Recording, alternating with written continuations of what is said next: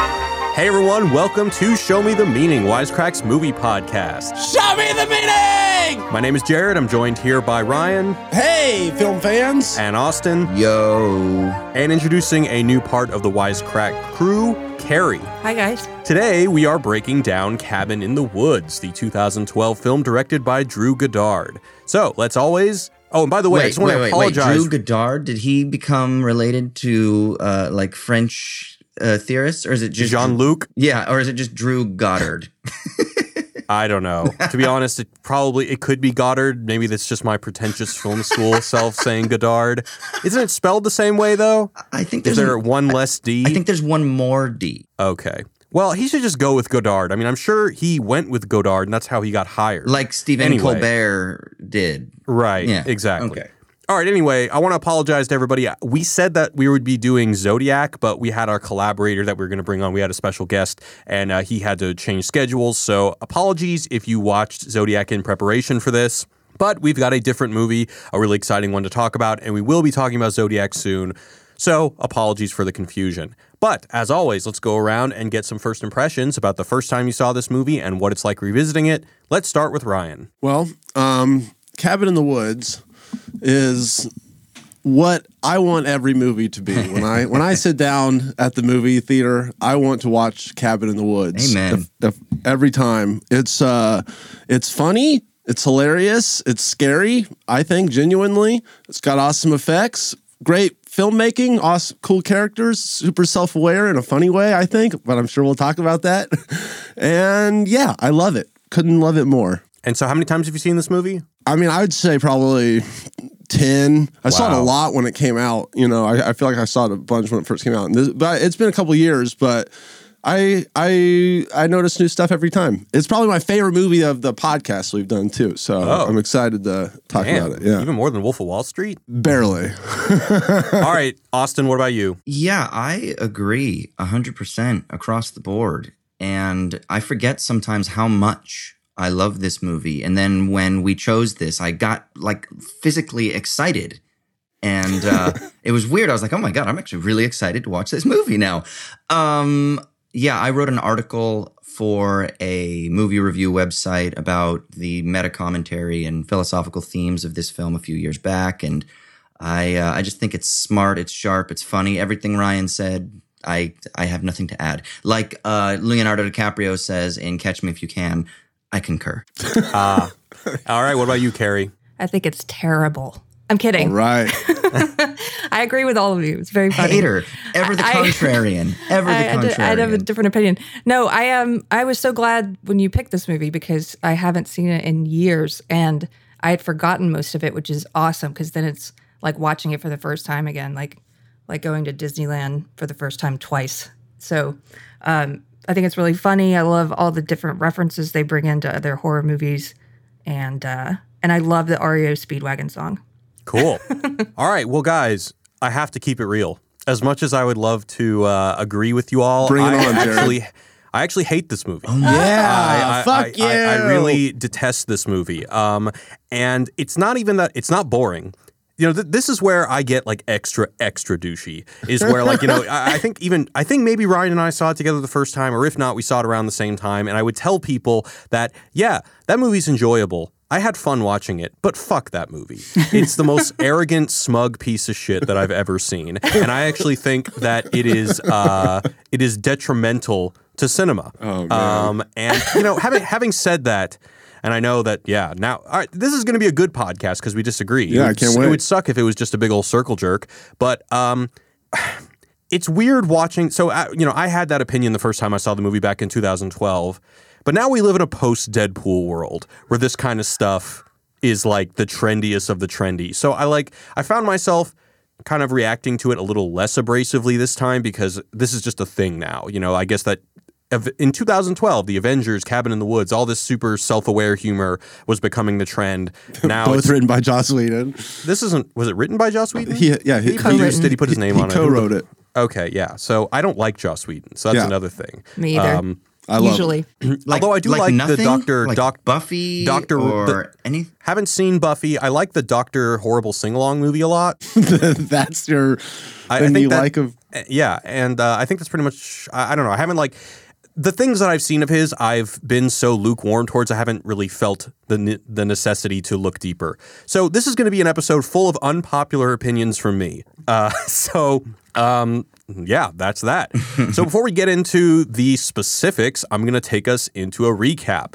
All right, so typical college-age horror film victims, Dana, Kurt, Jules, Marty, and Holden are on their way to a weekend getaway at a cabin in the woods. Upon arrival, the crew is confronted with a number of familiar horror movie cliches, including creepy paintings, a two-way mirror, and a cellar full of creepy objects like a squeeze box, a diary, a medallion, and a Hellraiser-esque sphere. Much to the objection of the stoner Marty, Dana reads from the diary, causing zombies to rise from the ground. It's eventually revealed that their trip is being surveilled and manipulated by a high-tech underground corporation. We follow working stiffs Stitterson and Hadley as they try to lure the teens into gruesome deaths in service of a mysterious overlord. A late-night tryst in the woods is interrupted when Jules is murdered by the undead, forcing the rest of the crew to batten down the hatches. Marty is dragged away and presumed dead, while Stitterson and Hadley funnel the victims' bloods to an unknown destination downstairs.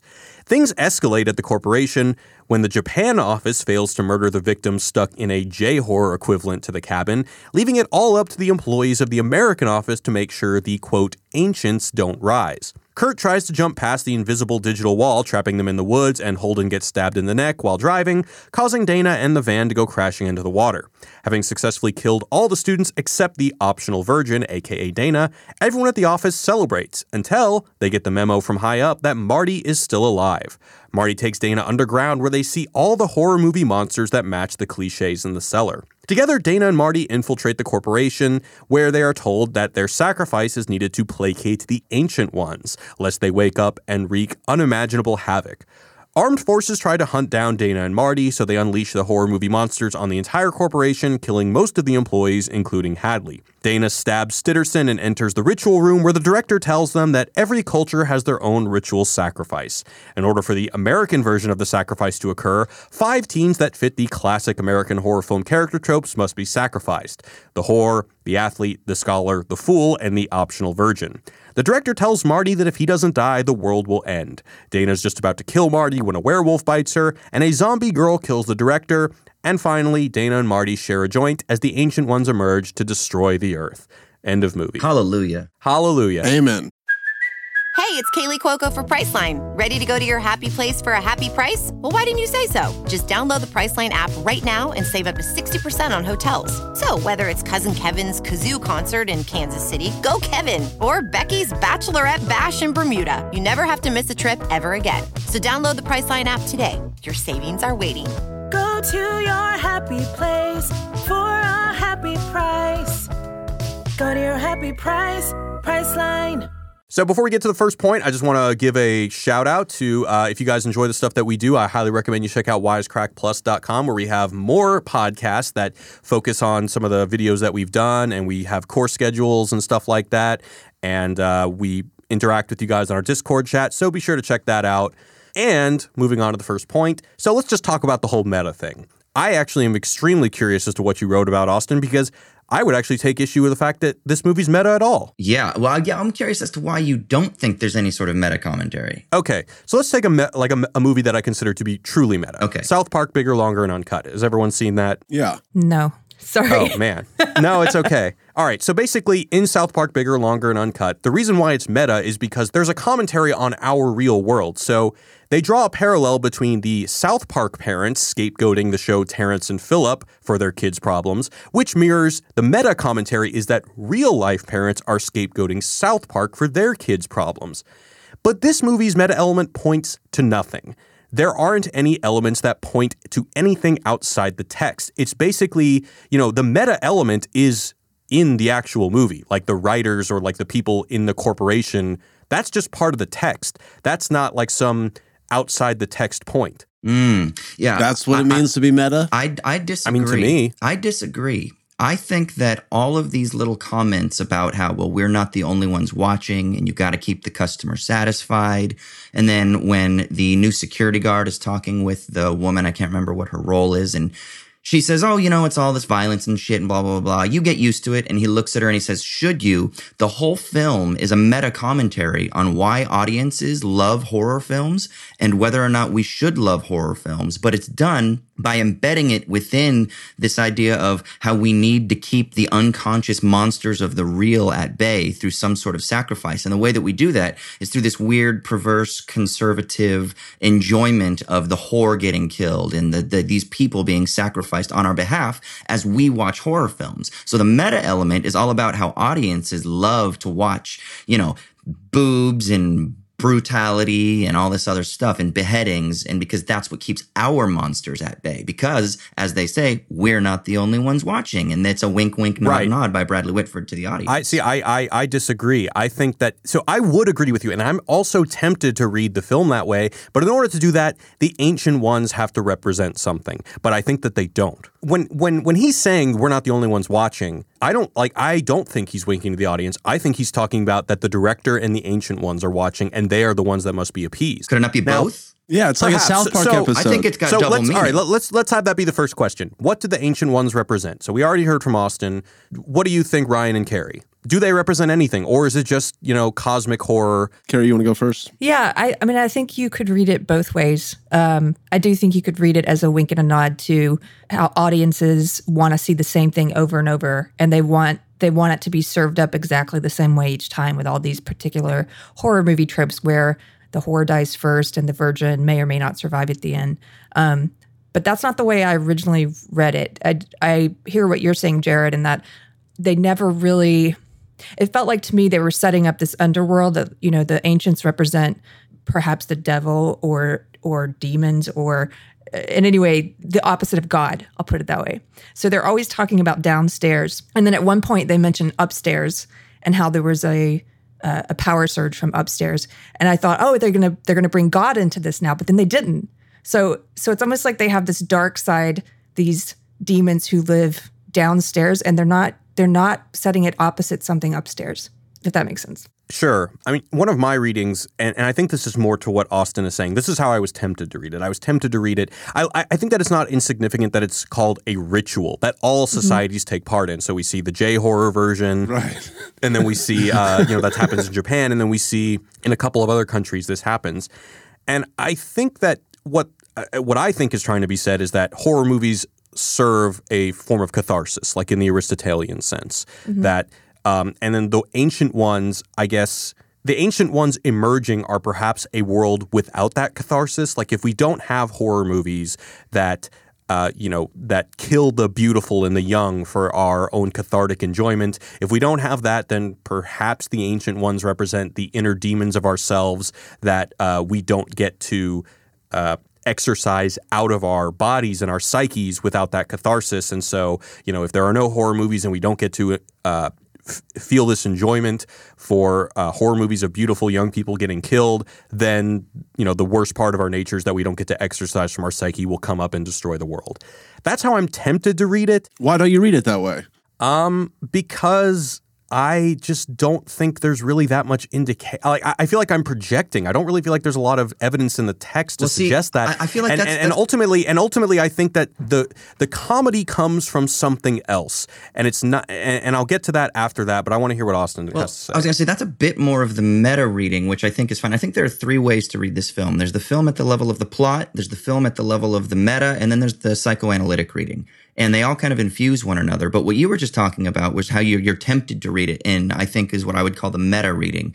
But I would say at the level of plot, we can just simply say that what the gods represent in a very simple sort of, I think in a one-to-one correspondence, is just the idea that human systems have always been driven by this conservative need to sacrifice, right? Blood sacrifice. So you have that painting, for example, in the bedroom that shows the sacrificial lamb.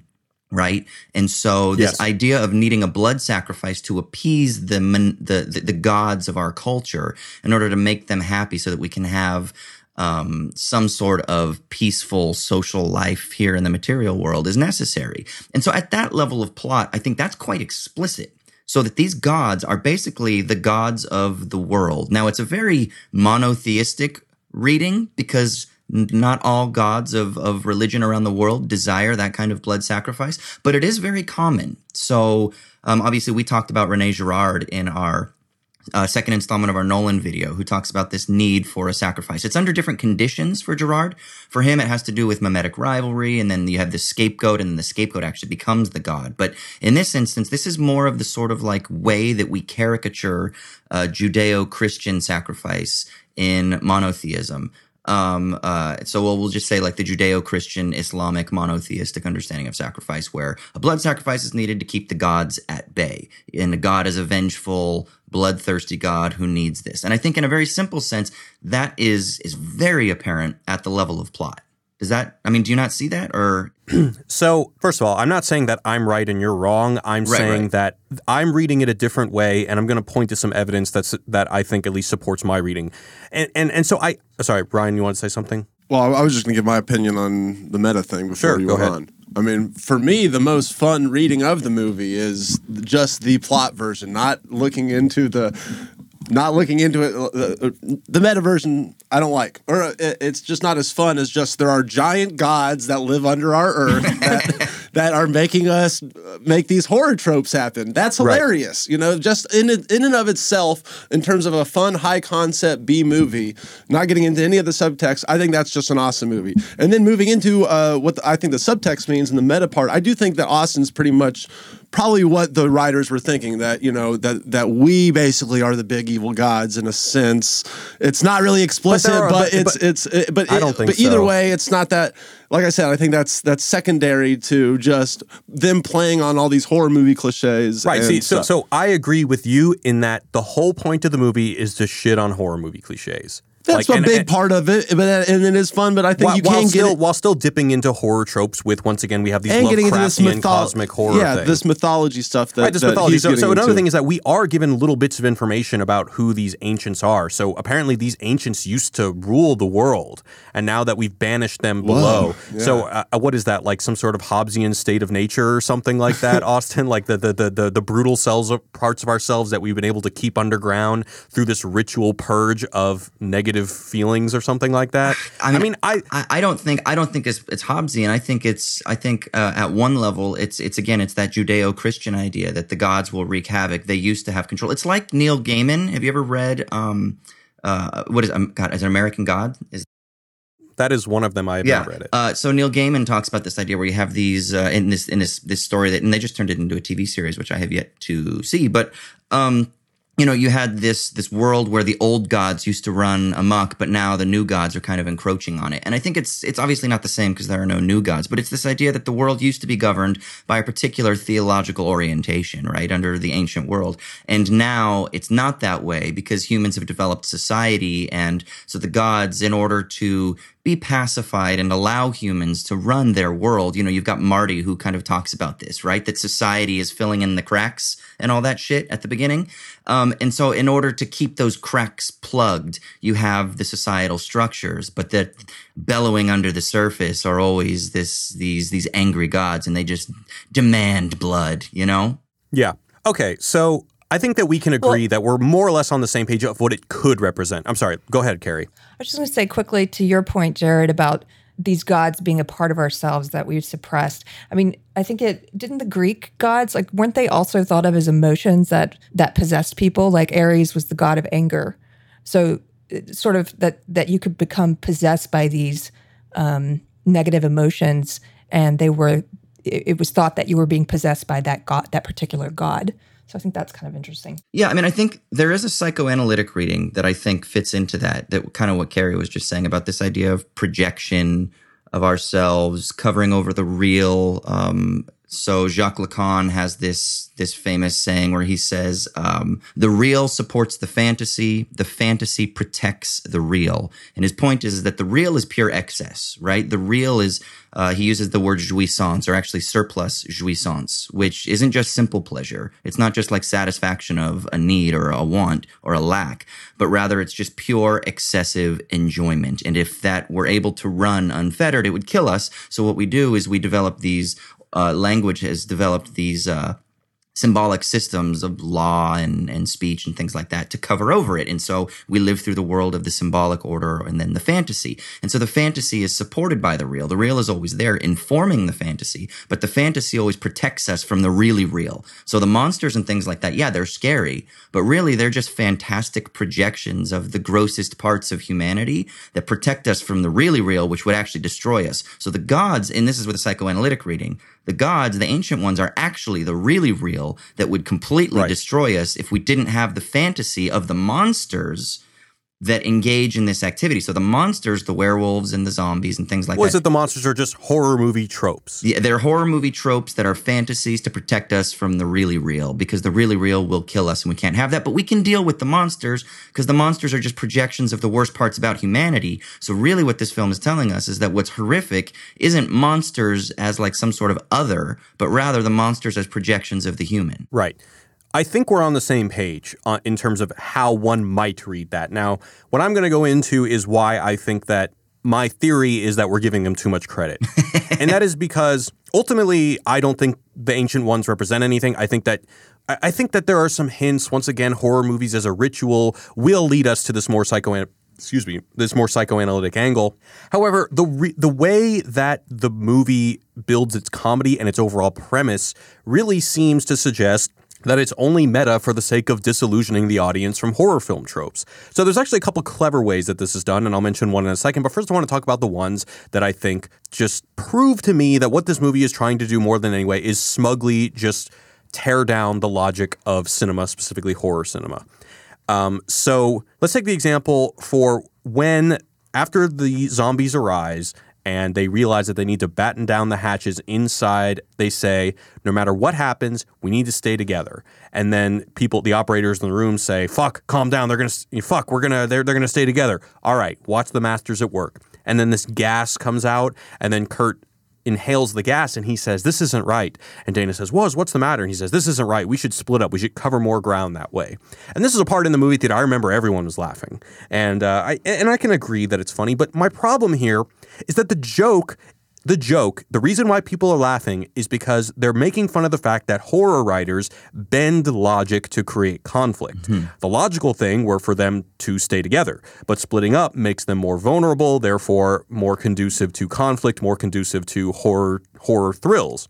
So the problem I have with this is that this is a horror writer's job. This is like, if I may be hyperbolic, this movie is basically just, pointing out subjecting cinema to a level of criticism that it was not built for and then dancing on its grave.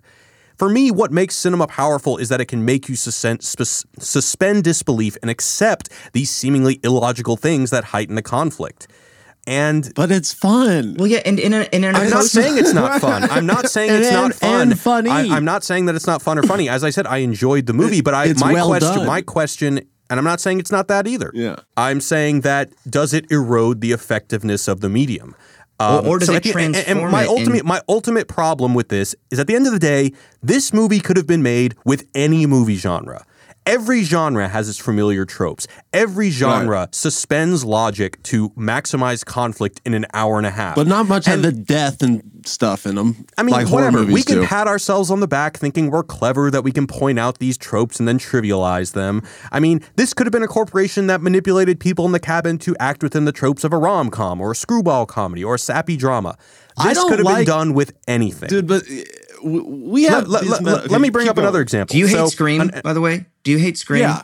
To be honest, I understand what you're asking because Scream is, it's like the thing where it's like, oh, it's like the, the it is the prototypical postmodern film because it's about them deconstructing horror tropes as it happens to them, right? Okay, if Scream is postmodern, then Cabin in the Woods is metamodern. And for people who are wondering what the fuck that means, check out the YouTube video on Shia LaBeouf and metamodernism on the Wisecrack channel. But for real, what I disagree with is I don't think that this movie is, in order for it to be metamodern, it has to, in a sense, it can trivialize what makes a horror movie, but ultimately still has to appreciate the medium, but I think that this is complete nihilistic deconstruction. Really? See, I think it's really sincere. Yeah, me too. I think these guys love horror movies. You think Drew Goddard doesn't like horror movies? I mean, I would imagine that because he made this movie, he probably does, and I can see that there are a lot of references to horror movies, so certainly he probably personally likes them, but do I think that it's communicated within the movie?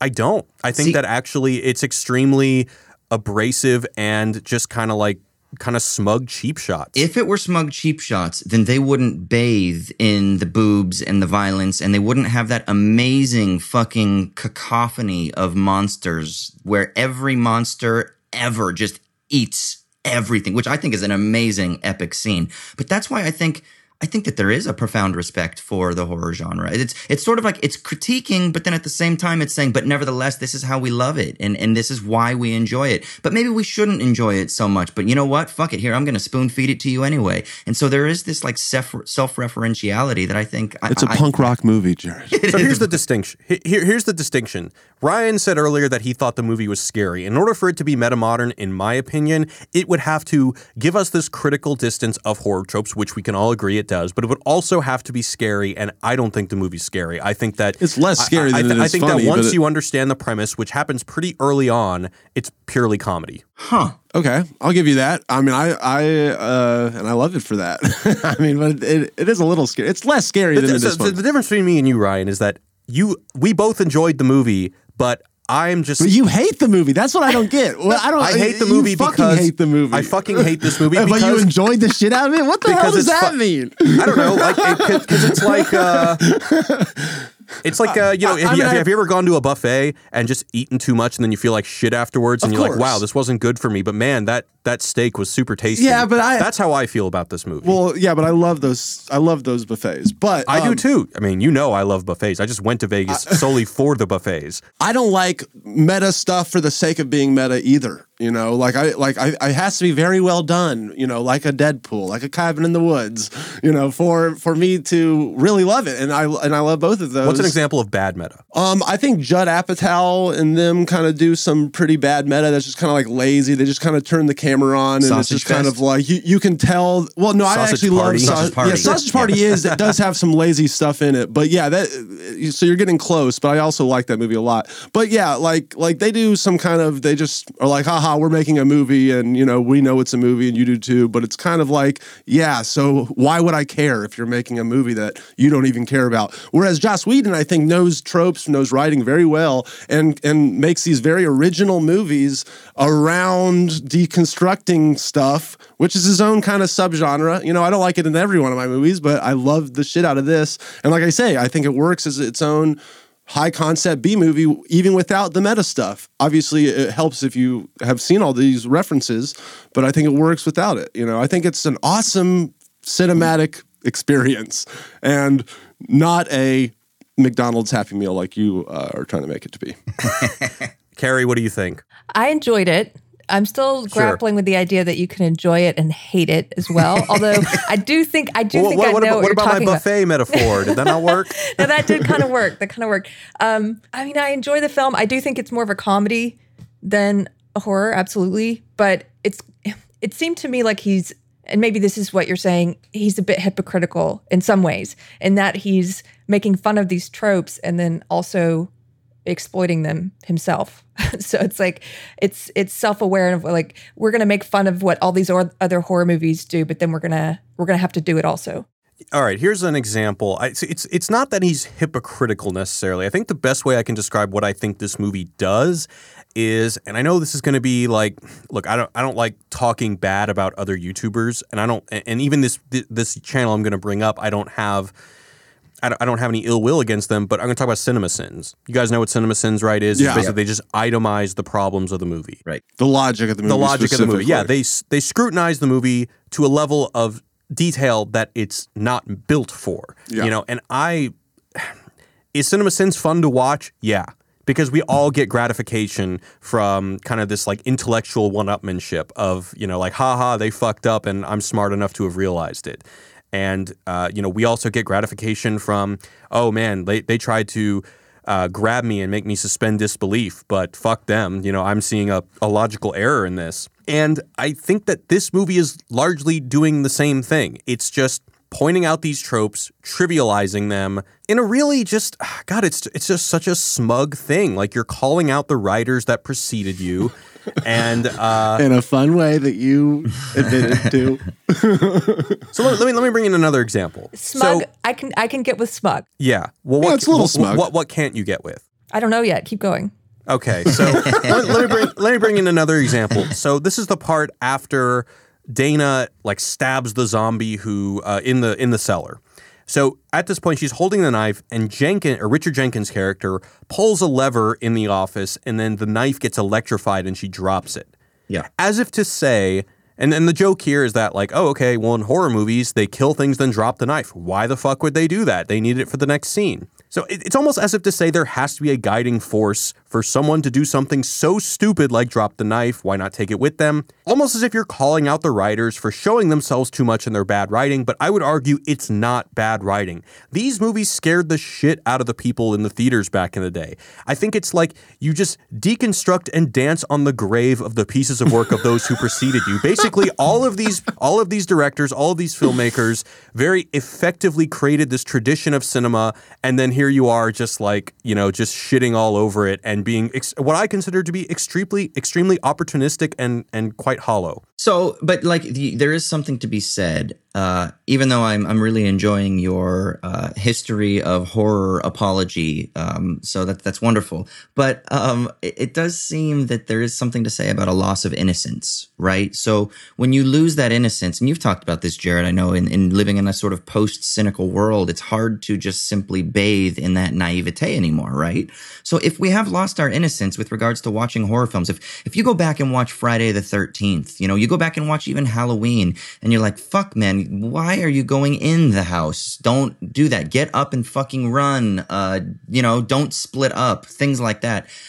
We automatically, I think, as a culture in 2018, already make those criticisms in ourselves. And so maybe in a way, and I'm not saying that Drew Goddard / Goddard was trying to do this, but I think there's a way that we could look at this film and say, okay, maybe it's time for actually like some fresh ways of doing the horrific that don't simply reproduce those tropes, and that this film is in some ways, yeah, I can see it's irreverence, but I think that irreverence can be quite productive. And so maybe in that I agree. sense, Me too. I agree, and I'm going to bring up the other Godard. So let me just make this point. So even Jean-Luc Godard created the French New Wave as a way to subvert the Hollywood Golden Age and create a new cinematic language. It was productive.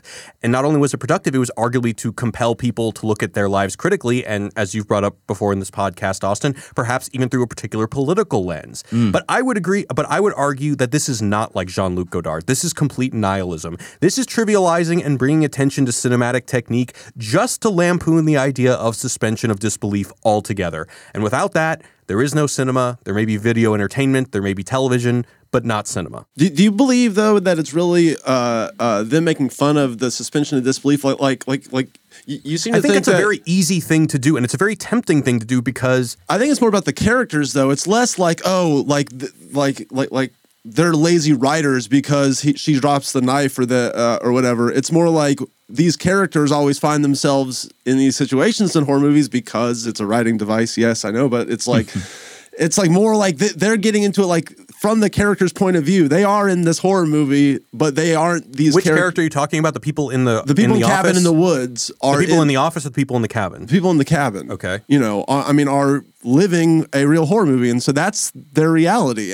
But they're not living. I mean, but it's being manipulated by people who are turning levers, and I know, those that's are the hilarious. writers. And those people are the writers, yeah, and the rest of the Exactly. production staff. And Sigourney Weaver's the director. Right. You mean in the meta aspect, the meta reading of the movie? It's a symbolic reading. I don't know if I would say it's a meta one. Right, but in the movie, they're just paid staff to work at this. Right, and then facility. you could see that like after they think that everyone's dead except Dana, it's like a rap party. Right, and by the way, how did they not know that they were dead? Because didn't they have like heartbeat meters and stuff at the beginning? Yeah, that's confusing. That's Yeah, a that little is- cinema sin point for yeah, you. that's definitely a loose end. Yeah. Anyway, I just don't think. I think you're taking it too far. That's fine. I do that. I think that, and even to my point about it being an extremely nihilistic film, I mean, just look at the last line of this. Hey, you were right, humanity. It's time to give someone else a chance. I love Giant that part. evil gods. Wish I could have seen them. I know. That would have been a fun weekend, and then the whole world ends. That's when it went from like a 10 out of 10 to like a 20, 50 out of 10 for me, where I was like, wow, this movie just ends with the whole world being taken over by gods. Yeah, Thank you. loved that, dude. When I Why first saw doesn't every that, movie end like that? Right? I did If not we're see talking that about coming. nihilistic endings, it's all about Takashi Miike's Dead or Alive. That's true. Yeah, that's the one for me. This one I don't give as much stock in. Well, how about faith both as that one. and, Jared? Stop putting a wet blanket on our fun here, goddammit. I mean, Jesus. someone's got to keep this podcast from being a circle jerk. All right, well, look, like I've made my point clear. I want to hear more about why you guys love it, because really, once again, like I've definitely watched movies in the last month that I had a lot less fun watching than this one. So I mean, call me a douchebag, throw a coffee cup at me, but like at the end of the day, I just don't think that this is a piece of cinema that's not a very good ally to other cinema. Sure. So- but then not everyone needs to be. Sure, but I mean, I don't have to like the movie either. It's true. Carrie, were you about to say something? Yeah, I'm still thinking about it. I was going to say, in some ways, I do think it's nihilistic because I've been thinking about God a lot lately, and so maybe that's where my head is at. But to go back to the idea that for a second, the kid, who's the kid that Marty's like, he's the fool, but he's also the wisest character in the whole group. You know, from the very beginning, he's like, we should get out of this basement. We shouldn't be in the cellar. Don't read the Latin. And he's the first one. He's got that good weed. What'd you say? He's got the treated weed. Sorry. Yeah, the only real go on. statement you can come up with is smoke weed every day. Right. Sorry, go ahead. But so there's this moment where he goes outside before we think he's dead, and he looks up and says something like, "Oh, I thought there would be stars. We are abandoned." And that really made me think of the whole "God is dead" quote. Humanity, the idea of humanity being abandoned, and there is no God left to protect you. And that just kind of sat with me for a while. And so in some ways, I do think it is a nihilistic outlook or allegory or whatever you want to call it, because at the end, like you said, there's nothing that comes and saves these guys. You've got these dark gods who live downstairs who are going to destroy the earth, and humanity has been abandoned. The only problem with that reading is that I think it's based on a misreading of Nietzsche and death of God theology. Nietzsche wasn't a nihilist. He was actually criticizing Christianity for being nihilistic. The problem is that Christians don't like that. And so a lot of times they'll read Nietzsche because he doesn't believe in God. And they say, well, kind of with Dostoevsky's thing, without God, everything is permitted, right? Chaos. There's nothing, there's no meaning, there's no standard of meaning, there's no transcendental signifier, whatever. But really what Nietzsche was saying with the idea that he doesn't say we are abandoned, but let's say I don't think he's a nihilist either, though. But Right. But even that idea of being alone isn't an indication of nihilism. It's actually an indication of radical freedom and the affirmation of just the material, like of life, nature, and history. And so maybe this film could be read in that vein, and that when they say it's time for another, at the end, it's time for something else, so gods do your dirtiest or whatever, that it's actually an affirmation of the it's just an affirmation of the lack. It's an affirmation of the negative, which isn't a nihilism, but rather is a sort of creative existentialism. And I'm just spitballing, but maybe. So yeah, I mean, I wanted to bring this back because I think I'm on the same page as Carrie, and I want to go back to something I said earlier, is that when Jenkins pulls the lever and makes the girl drop the knife, it does bring attention to the idea that our narratives are constructed by a guiding force, like a god. And this movie is all about trivializing the writer, the author, and and showing the hollowness of him, showing that, hey, basically, the god that created this movie isn't very clever. I thought it was about evil gods taking over the world, Jared. It's about that too. Is that kind of what you were? Is that in the vein of what you were saying, Carrie? I think so, yes. And okay. To go back to the idea of God being dead, though, I do disagree with you on one thing, Austin, which is that I think what Nietzsche was saying there is that he, in that same speech, he says, we have killed God, and how are we going to console ourselves? And it's almost like, I read it the same way Professor Jordan Peterson reads it, which is, it's almost like he was asking, what are we going to replace God with? What is humanity going to worship instead? And do you view it that way? that passage, or is it? Well, so there's two things to say. One, I think he's very explicit about that, actually, Nietzsche is. But two, I think more importantly, he says that God is dead, but we're not living as though God is dead. So that's when the madman is running in the market, right?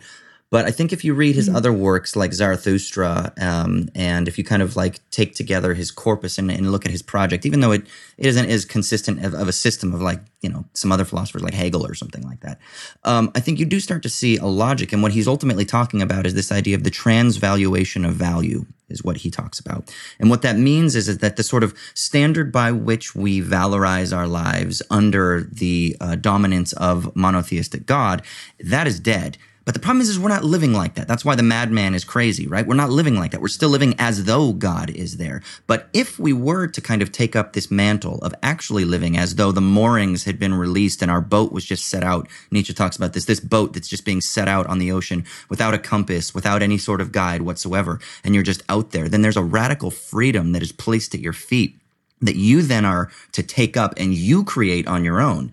So the question is will we create other gods? Sure, probably, because we're not ready yet to deal with the fact that God is dead. So we need to be pious towards something. But nevertheless, Nietzsche is always wanting to challenge that and push that further to say, but let's not be pious about the transcendent. Let's just simply be pious towards the immanent, towards the material, towards life, nature, and history. And that's where you get these ideas about affirmation. So you affirm life.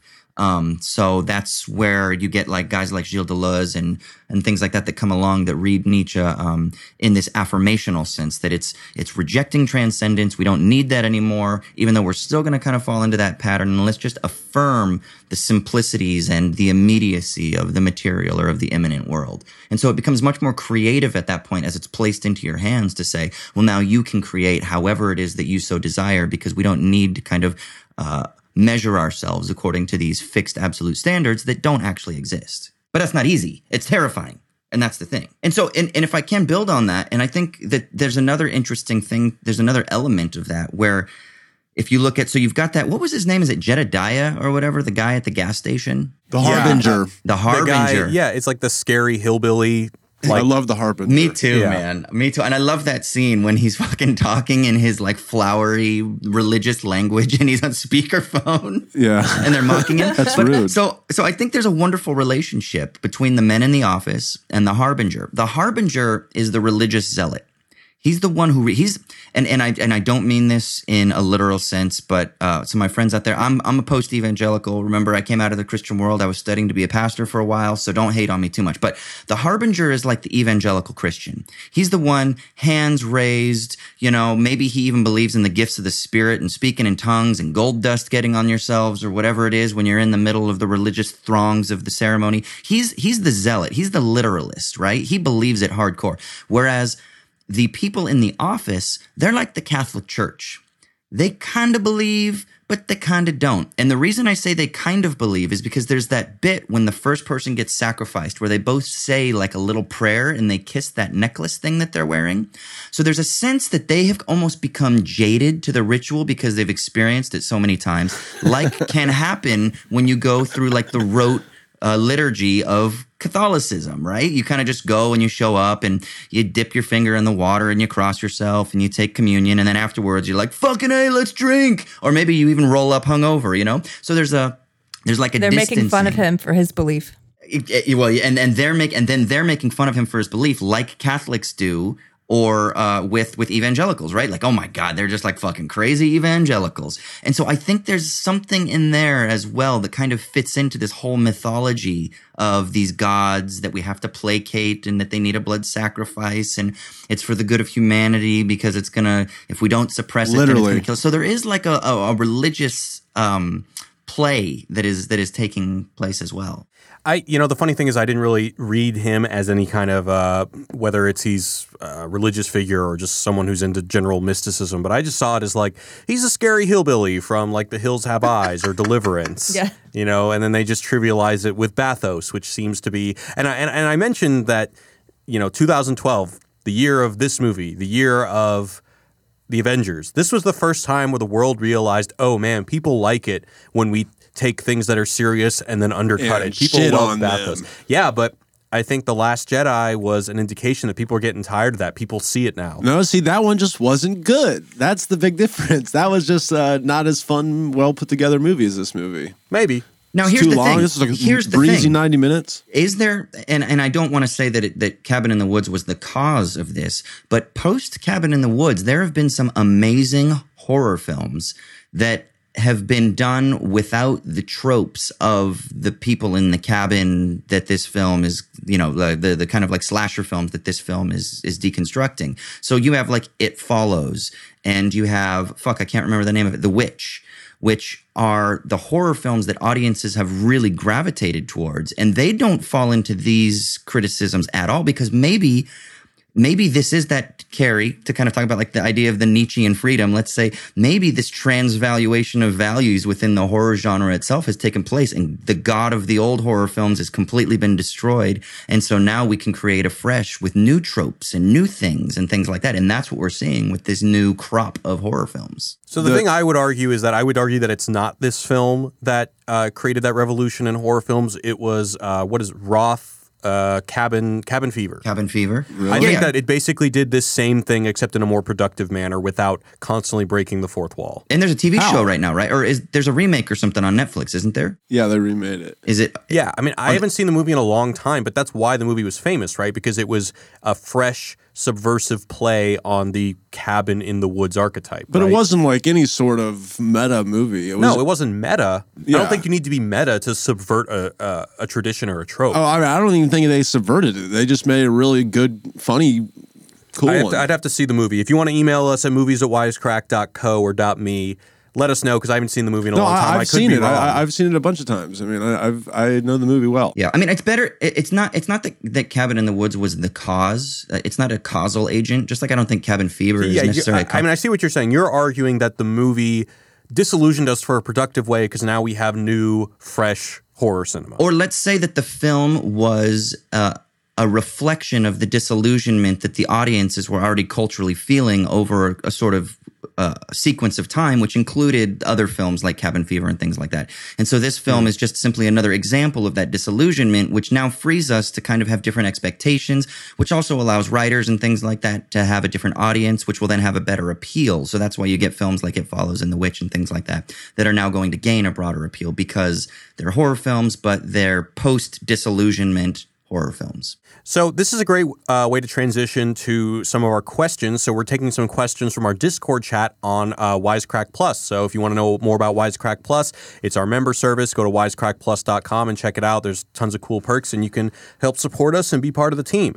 So this is from Mark. Mark says, what's next for the horror genre? Will Get Out inspire more thoughtful and well-made horror films with unexpected twists, or was it just a one-off? What do you guys think? I think that the best part about the horror genre is just that it has the most potential because you can make them very cheaply and they always make a lot of money. Just like Get Out's the perfect example. I think it was $5 million. Yeah. Made a bazillion. I mean, so I don't know. To me, I mean, I watch every horror movie that I can get my hands on every year, and to me, there's always fresh stuff before and after Cabin in the Woods that didn't have to have the slasher tropes and stuff. So I don't know. To me, I'm excited with Jordan Peele's next movies. He's definitely one, and the It Follows guy, Martyrs. Me and Oh, hell yeah. that dude is awesome. Anyway, The Babadook. Who did the Babadook? That's an Australian film, I think. Let me Right? look up the Babadook. Yeah, it's a female filmmaker. That movie's so good. Yeah. What do you guys think? Well, I'll just jump in if no one else has an opinion. I think that I'm largely just going to be building off what Ryan said, and that is that I think that the horror genre will always, in today's economic landscape, be the one to continue to push barriers simply because they can afford it. You know, if first of all, studios make very few movies these days, at least that are released theatrically, and then when they do that, they have to adhere to pretty strict formula because if one of these, $600 million or however much Justice League, whatever costs like $400 million, if one of these movies tanks, that's bad news for the industry. So they don't really have the ability to experiment like Jason Blum does from Blumhouse. So I think that, and Jason Blum also is one of the reasons why Get Out was made. So I think that just keep your eyes on him. And yeah, maybe a lot of it is schlocky, Like what's the new one he's got coming out? There's a billboard right near our office of a new Jason Blum movie coming out. Some of it might seem schlocky, but I'm always excited to see it because he at least has the opportunity to push the envelope. Yeah, I mean, I think from a conceptual level, philosophically, we're always going to make horror films because I think what is being displayed in horror films is that what is truly horrific is ourselves. It's just projections of ourselves and our fears and things like that. So it isn't really monsters and ghouls that we're afraid of, but really what we're afraid of is the capacity for the human to be monstrous, because that's really what is monstrous, is it's ourselves. And so I think horror films will always be made. Agreed. My favorite horror movie that came out last year was The Devil's Candy. You should check that out for recommendation. I also really liked Split, and I think I brought that up 2 podcasts ago. Oh, I like that too. And I did like the ones that Austin mentioned, The Witch in particular. Mm-hmm. I haven't seen that one yet. I wasn't as hot on The Witch. You weren't as hot on The Witch. I mean, I like the scary goat and everything, but I don't know. It was pretty slow, boring for me. But to each his own. Yeah. All right, so this next question is from Melanie. I'm afraid I may have disappointed Melanie. Melanie says, I love Cabin in the Woods, probably one of the most intelligent horror movies out there. Or maybe I'm just a huge Bradley Whitford fan. Either way, I think its genius comes from breaking down traditional horror tropes and exploring both the absurdity and almost mythology that surrounds the genre. But my question is, could it also be seen as an indictment of reality television, with the middle-aged white guys pulling all the strings in the background and the almost voyeuristic schadenfreude enjoyment as they watch the horror unfold? I think it's easy to draw a parallel. What do you guys think about that? Yeah. I don't know if that's strictly reality. I mean, like, that's basically the same point that, we're talking about with horror movies, or that Austin was making, like, our voyeuristic, we want to see this, happen to these people in horror movies. It's kind of, so, yeah, I don't know if it's necessarily just about reality TV. I mean, I think it's not just about that, but I think, yeah, I mean, if we're going to take a sort of broadened reading, then yeah, I think you can see it as an indictment apply of it to reality. that. But I will say this. So I used to date an actor who was on a TV show, and she was on a show that's actually a wonderful indictment of reality television called Unreal. If none of you have seen Unreal, that fucking TV show is like a behind the scenes on what actually takes place in a Bachelor themed type of television show. Have any of you guys seen that? I've not. No. Okay. It doesn't have like a huge audience because it's on, what is it? It's like Lifetime or some shit like that, but it's not Lifetime style. I'm telling you, it is legit. It's called Unreal, and it's written by a woman who was a former producer on The Bachelor. And then she wrote a short film about like kind of all the shit that goes on behind it, but it was done from a scripted sense. And then they turned it into a TV show, and it's like Aaron Sorkin style, where it's about a show. So it's the behind the scenes of a show that they're making. So they're making a reality show, a Bachelor style reality show, but it's about all the sort of production shenanigans and everything that goes on with the cast and whatnot. But it is fucking awesome in terms of this type of commentary on popular culture. Jared, remind me, do you like the movie Funny Games? I've actually only seen the original one, and God, do I like it? Kind of. I think I like it. Because it's not my favorite. To me, Michael that also Haneke is movie. that's also very cynical, nihilistic deconstruction of maybe movies. I don't like it. That's a nihilistic one, because that's about the violence on screen, right? Like the image of violence, right? And Haneke rewind it. Yeah, he's explicit. I think that he's trying to tackle that, and maybe it's not even nihilistic; it's almost pedantic. Right? Like he's kind of a bit heavy-handed, but I think it's brilliant. I have a love-hate with Michael Haneke. Some of them I love, like Caché, like Benny's Video. Some of them are unwatchable. Code Unknown, unwatchable. What about Amore? I even think, come on. That's a good one. That's a good one. That's watchable. White Ribbon's awesome. Oh, White Ribbon's I fell asleep great. during that one. I love White Ribbon. One of the things, he's the man. It was Melanie, right, that asked that question? Yeah. One of the things she said that was interesting is she used the word mythology, right, about horror films. And one of the things I thought was cool that this film did is maybe not even knowingly, but, there was this moment when the blonde character, I can't remember what her character's name is, but the first one to die, when she does that seductive dance to the wolf, and she kind of uses language from Little Red Riding Hood. And one of the things that I think is really interesting that this film does is we think of Little Red Riding Hood as being like this innocent story about this girl and don't talk to strangers, but really in its more archaic formulations, it was actually a story about sexual becoming and male predators. And some people think that The red of her cape was to signify her menstrual cycle as she's growing into a woman, going through the forest of womanhood. And that in order to truly be a proper woman in the 1800s or even prior to that, because the story actually has its roots even prior to that, you had to preserve yourself away from men. And so you need to stay away from it. So there's this weird conservative mythology that I think cuts through in this horror film that actually is a characteristic of so many horror films, right? Like it's always the people who have sex that die, the people who are debaucherous that die. And so it's like these weird morality tales. And this film sort of subverts that a little bit because the main character, she's a quote unquote virgin, but remember at the end, they're like, hey, we work with what we can. I know you're not actually a virgin. Yeah. I love but that. contextually, society has changed and, it's okay, but the gods are cool. They understand that context is different and things like that. So I like the idea of the mythology of this film. I got another question from Pilgrim. And I like this one. It's a nice meta question. He said, I always wondered why the other countries in the movie never seem to step up their game over the years. America and Japan having a flawless record, seem to carry all the weight when making these sacrifices. Is this a comment on the state of horror films being put out by other countries, as in America and Japan making the only quality horror films? I also thought it could be a reading on, because basically that means that everyone escapes from them, right? Yeah. So... yeah. They destroy the monsters. Maybe Americans are just dumb enough to get killed by these things every year. That's another reading. Well, yeah. So, is it a commentary on how not scary their stuff is, or on how smart their people are? Well, first of all, I think that the reason why the Japanese one failed was simply because they needed to raise the stakes, that it had to be all up to them. Well, no, it was just that particular group of 9-year-old girls was good. Remember, it's very easy to kill 9-year-old girls. Right. That's what the guy said. I'm just saying that obviously it's an American movie made for an American audience, so the American horror tropes that are being deconstructed are the ones that have to be at the forefront. And in order to just, get us into the third act, we have to, it has to be all up to them. Of course, that's Okay, why fine. it happened Yeah, you're right. in the script.